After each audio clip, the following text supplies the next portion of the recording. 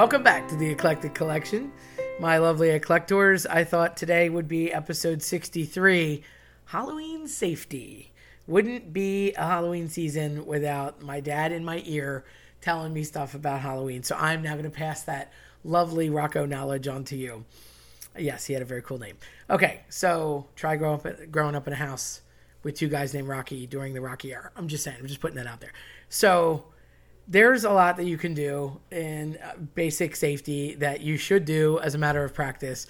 And certainly if you're a little kid or you have little kids going out and you're going to take them, it's one thing, but there's still stuff that you should have with you. And if you have teens or tweens, then they're going to want to go out alone or in groups, not with, necessarily supervision, and you're going to want to have them in big packs. So it's one thing if you're in a neighborhood, and if you're not, you just might want to think about these things. So here's some tips and tricks that you can do to keep your people safe, keep yourself safe. And it doesn't matter how old you are, if you're going to go out or take little kids out, or you are the little kid, think about it like this. Flashlights are a must. You should have a decent, functional flashlight that you can easily get to. Just because lighted paths aren't always a thing. Sometimes you're on a sidewalk, sometimes they don't have a sidewalk, or it's a little janky sidewalk and you got to be careful where you're walking, or it could be tree roots or anything in your space. So at least to light your path or paths up the doors. So flashlights to me are a must. Reflective tape is not a bad idea. Some costumes have it, or they have like black light material, glow material, but reflective tape on any kind of shoes or just at some point across your body, just because it's dark and you're going to be walking across dark streets, possibly dimly lit, and you don't want to get hit by a car. If nothing else, reflective tape is never a bad thing. Ask the bikers of the world. They will agree with you. Water. You want to take water with you just so you don't dehydrate. I would at least have a bottle or two with you.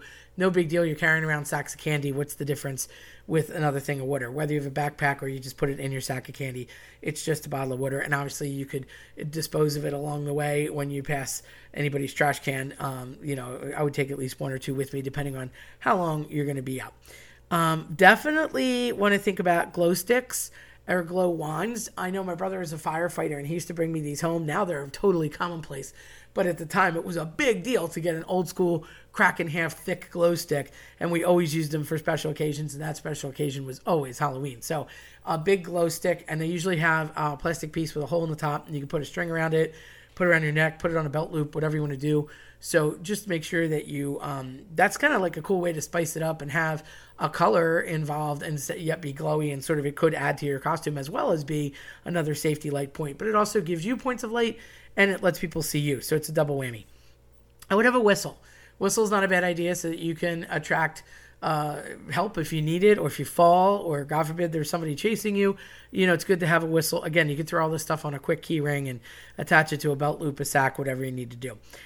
Cell phone, I think these days almost everybody has them glued to their hand, but you definitely want to have a cell phone. Make sure if it's a kid that doesn't have a cell phone, you either give them one for the night, or they have one of those burner phones that can at least come up with 911 calls and it can triangulate their point.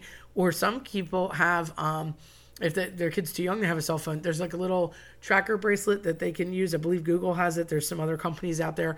Much like the old school I've fallen and I can't get up for older folks, same concept, but for younger kids, you can put like a watch on or a little wristband and it's an emergency button, much like, not to say Siri or Alexa, but much like the crash systems in cars.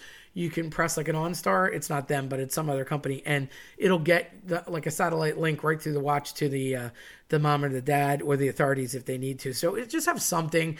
Obviously, the cell phone's a quick out, but make sure it's charged and that you have it, or you have a cell phone charger with you, or more importantly, like a fuel rod or a charger pack so that you have it ready to go in the event that it does die, but that we have instant communication. I would say masks, be careful with that, because you can be scary to other people. Like, we're worried about ourselves, but you also want to worry about other people, especially now with masks running rampant for different reasons. If you have a little kid in a full mask, I don't think a 2-foot, 3-foot person is going to be too scary, although I'm terrified about children in horror movies. I won't talk about Pet Sematary and Gage, but you really want to think about the mask being a potential problem to other people, because they might perceive it as a threat, especially if it's older kids,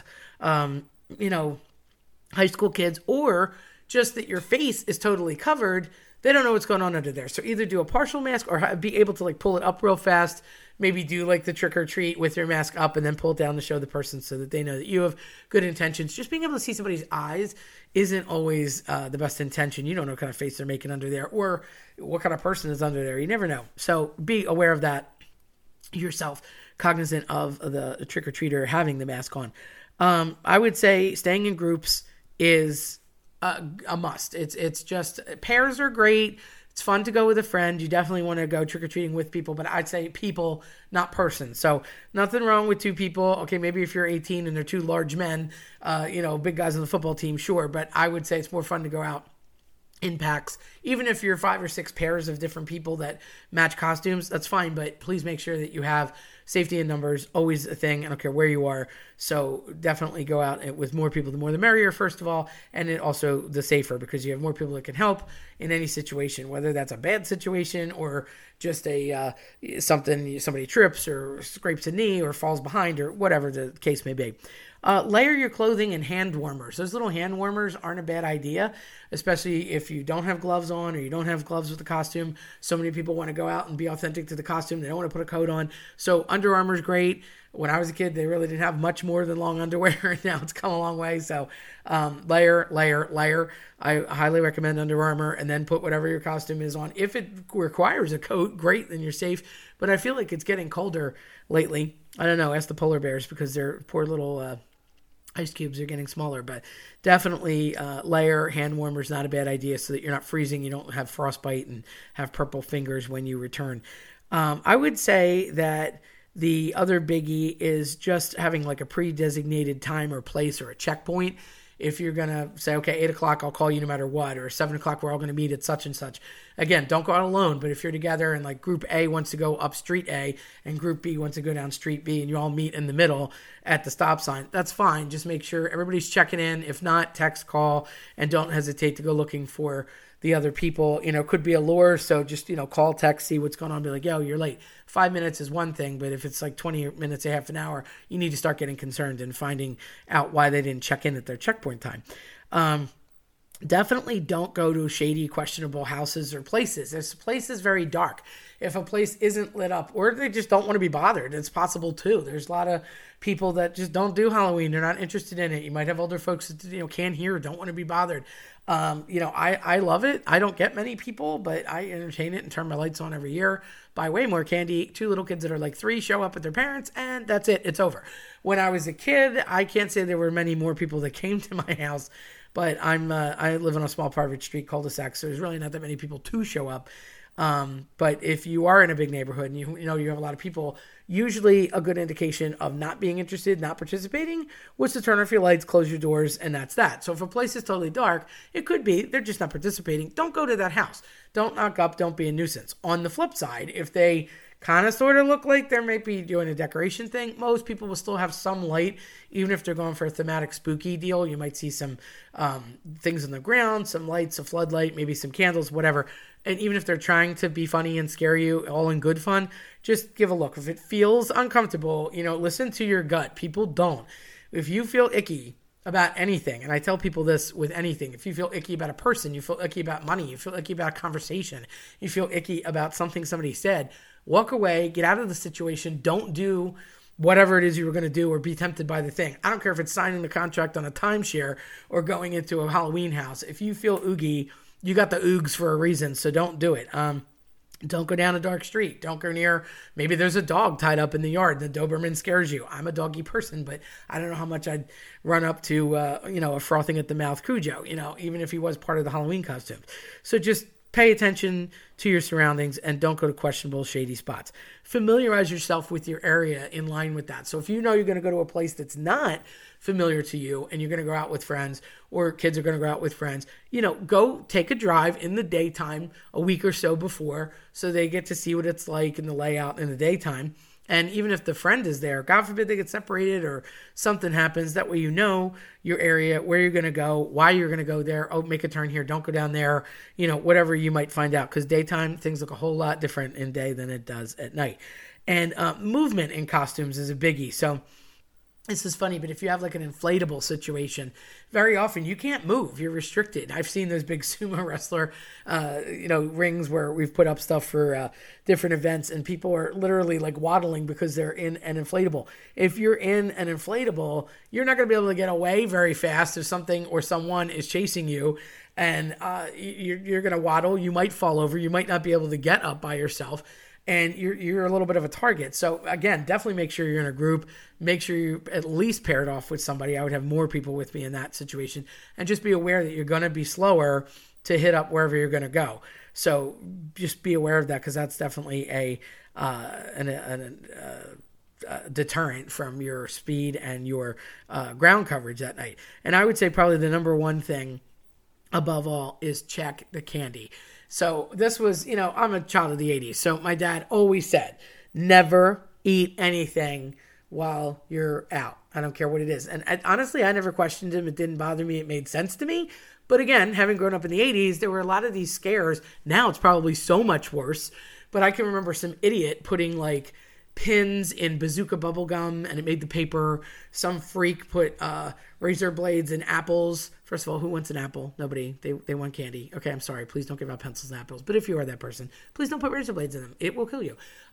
So people were doing that. There was some idiot injecting poison into candies inside things. So even though you want, obviously, individually wrapped stuff, you still need to check it. Sometimes things just rip. If it's open or it opened naturally, I'm a teacher. I buy candy all the time in bulk.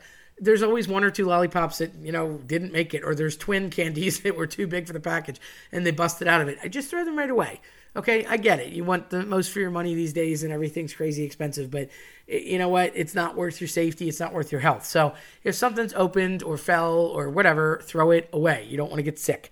More importantly, poison. Now, that's extreme, and I would hope nobody would do that, because harming kids is just a whole level of evil. But there are freaks out there that want some candy, little boy, and you don't want to be in that situation. So don't put yourself in that situation. If somebody says, hey, does this smell like chloroform?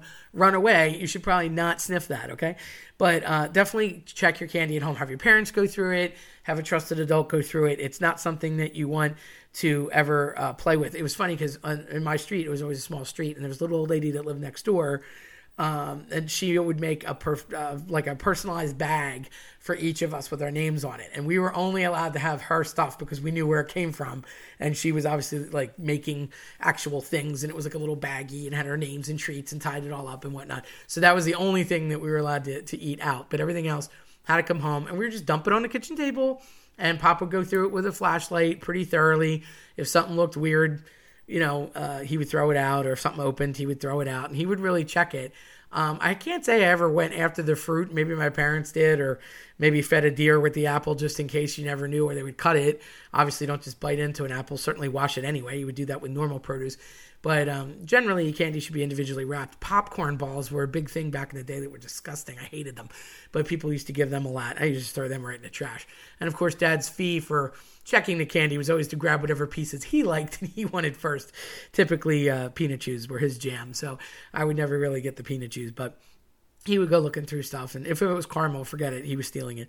But that's just something that you really want to be aware of. Do not eat your candy until somebody checked it, because you never know. And as much as I want to say people are good-natured, and Mom would argue that, my dad would tell you that people are freaks, and you have to always think about the negative, unfortunately, because people can do bad things whether they want to or they didn't mean to, but it's just the way it is. So safety, for health, and of course, just for your safety's sake. You don't want to put yourself in a bad situation. So make sure that you check. And these are just some great Halloween safety tips. I hope you have a great Halloween season, a great Halloween itself, and these are helpful to you. If you liked what you heard today, then check us out at eclecticcollectionpodcast.com or listen to us on your preferred platform. I'm Terry Tenaglia. Thanks for listening.